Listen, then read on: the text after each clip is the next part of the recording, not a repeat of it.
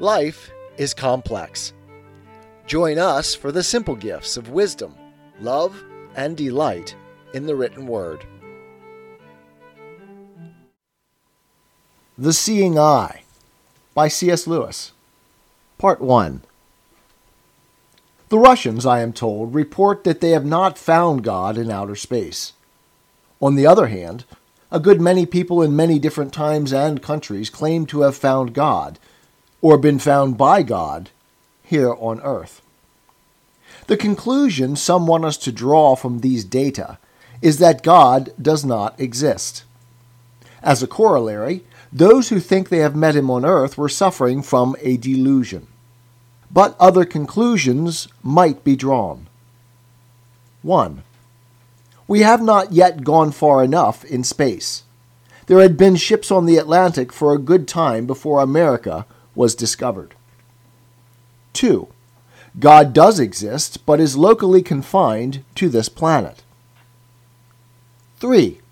The Russians did find God in space without knowing it because they lacked the requisite apparatus for detecting him. 4. God does exist, but is not an object either located in a particular part of space, nor diffused, as we once thought ether was, throughout space. The first two conclusions do not interest me. The sort of religion for which they could be a defense would be a religion for savages. The belief in a local deity who can be contained in a particular temple, island, or grove. That, in fact, seems to be the sort of religion about which the Russians, or some Russians, and a good many people in the West, are being irreligious. It is not in the least disquieting that no astronauts have discovered a God of that sort. The really disquieting thing would be if they had. The third and fourth conclusions are the ones for my money. Looking for God, or heaven, by exploring space is like reading or seeing all Shakespeare's plays in the hope that you will find Shakespeare as one of the characters or Stratford as one of the places. Shakespeare is, in one sense, present at every moment in every play. But he is never present in the same way as Falstaff or Lady Macbeth. Nor is he diffused through the play like a gas.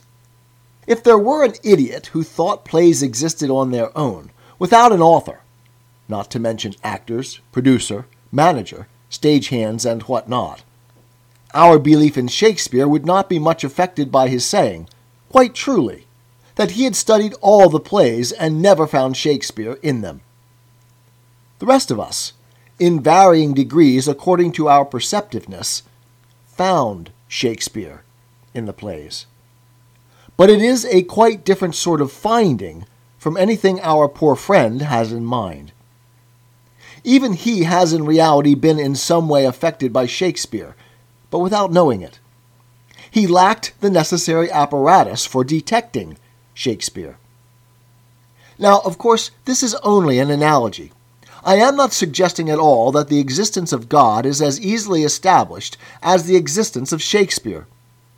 My point is that, if God does exist, he is related to the universe more as an author is related to a play than as one object in the universe is related to another. If God created the universe, he created space-time, which is to the universe as the meter is to a poem, or the key is to music.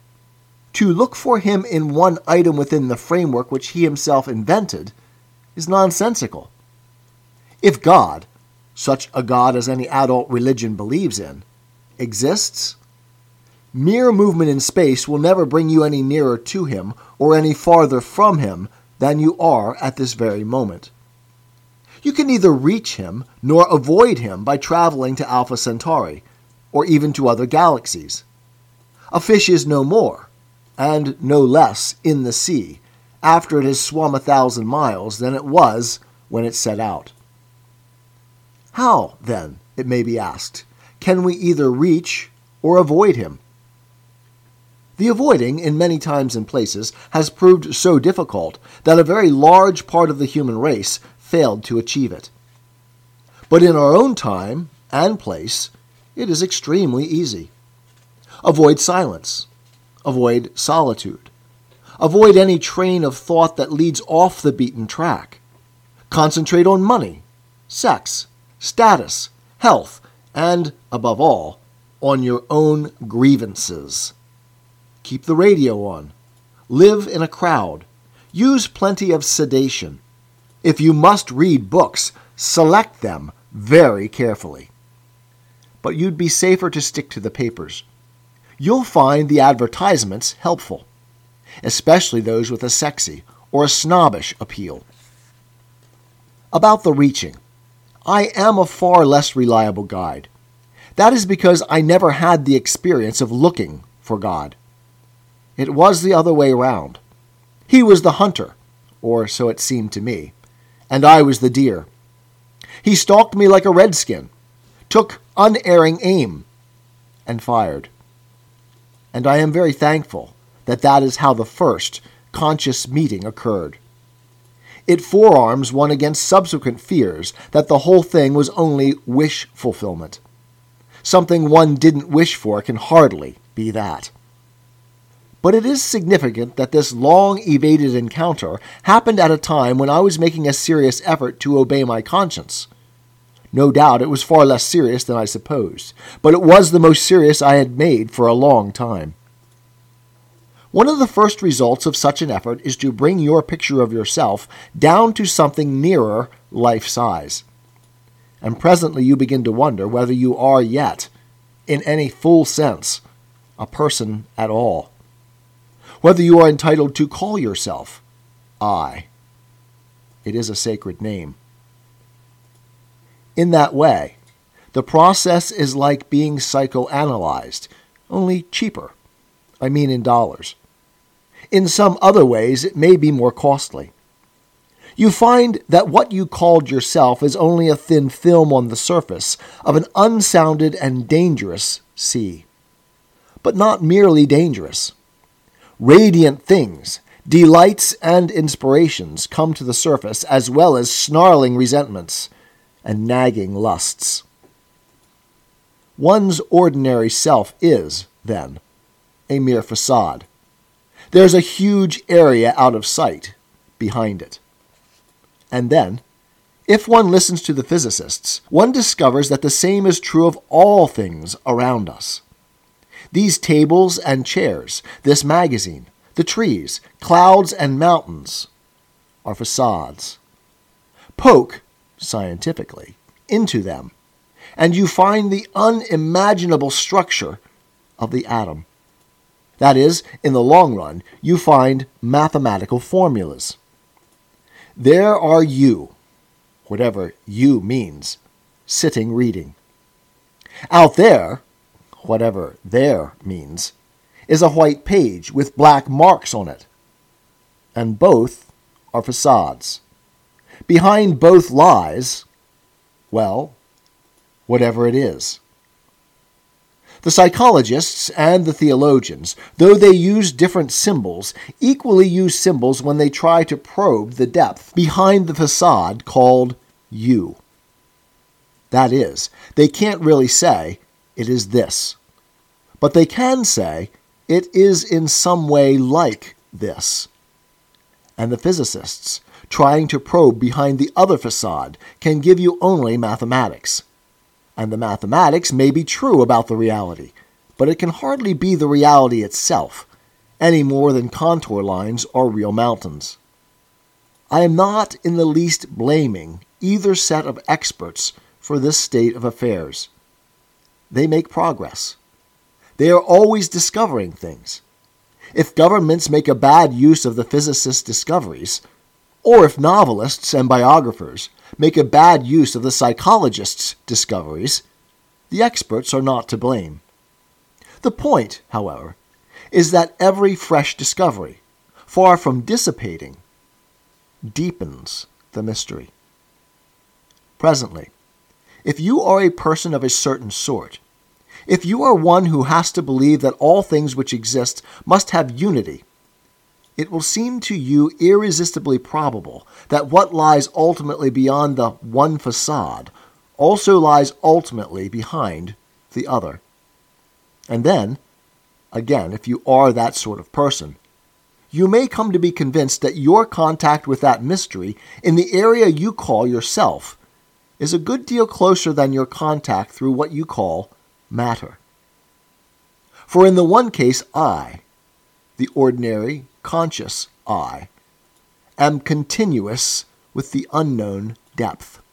And after that, you may come, some do, to believe that that voice, like all the rest I must speak symbolically, that voice which speaks is your conscience. And in some of your intensest joys, which is sometimes so obstinately silent, sometimes so easily silenced, and then at other times so loud and emphatic, is in fact the closest contact you have with the mystery, and therefore finally to be trusted, obeyed, feared, and desired more than all other things. But still, if you are a different sort of person, you will not come to this conclusion. I hope everyone sees how this is related to the astronomical question from which we started. The process I have been sketching may equally well occur, or fail to occur, wherever you happen to be. I don't mean that all religious and all irreligious people have either taken this step or refused to take it. Once religion and its opposite are in the world, and they have both been in it for a very long time, the majority in both camps will be simply conformists. Their belief or disbelief will result from their upbringing and from the prevailing tone of the circles they live in. They will have done no hunting for God, and no flying for God on their own. But if no minorities who did these things on their own existed, I presume that the conforming majorities would not exist either. Don't imagine I'm despising these majorities. I am sure the one contains better Christians than I am, the other, nobler atheists than I was. Space travel really has nothing to do with the matter. To some, God is discoverable everywhere. To others, nowhere. Those who do not find him on Earth are unlikely to find him in space. Hang it all, we're in space already. Every year we go a huge circular tour in space. But send a saint up in a spaceship, and he'll find God in space as he found God on Earth. Much depends on the seeing eye. Part 1. Part 2. 'Tis the gift to be simple. 'Tis the gift to be free. 'Tis the gift to come down where we ought to be. And when we find ourselves in the place just right, 'twill be in the valley of love and delight. When true simplicity is gained, to bow and to bend, we will not be ashamed. To turn will be our delight, till by turning, we come round right.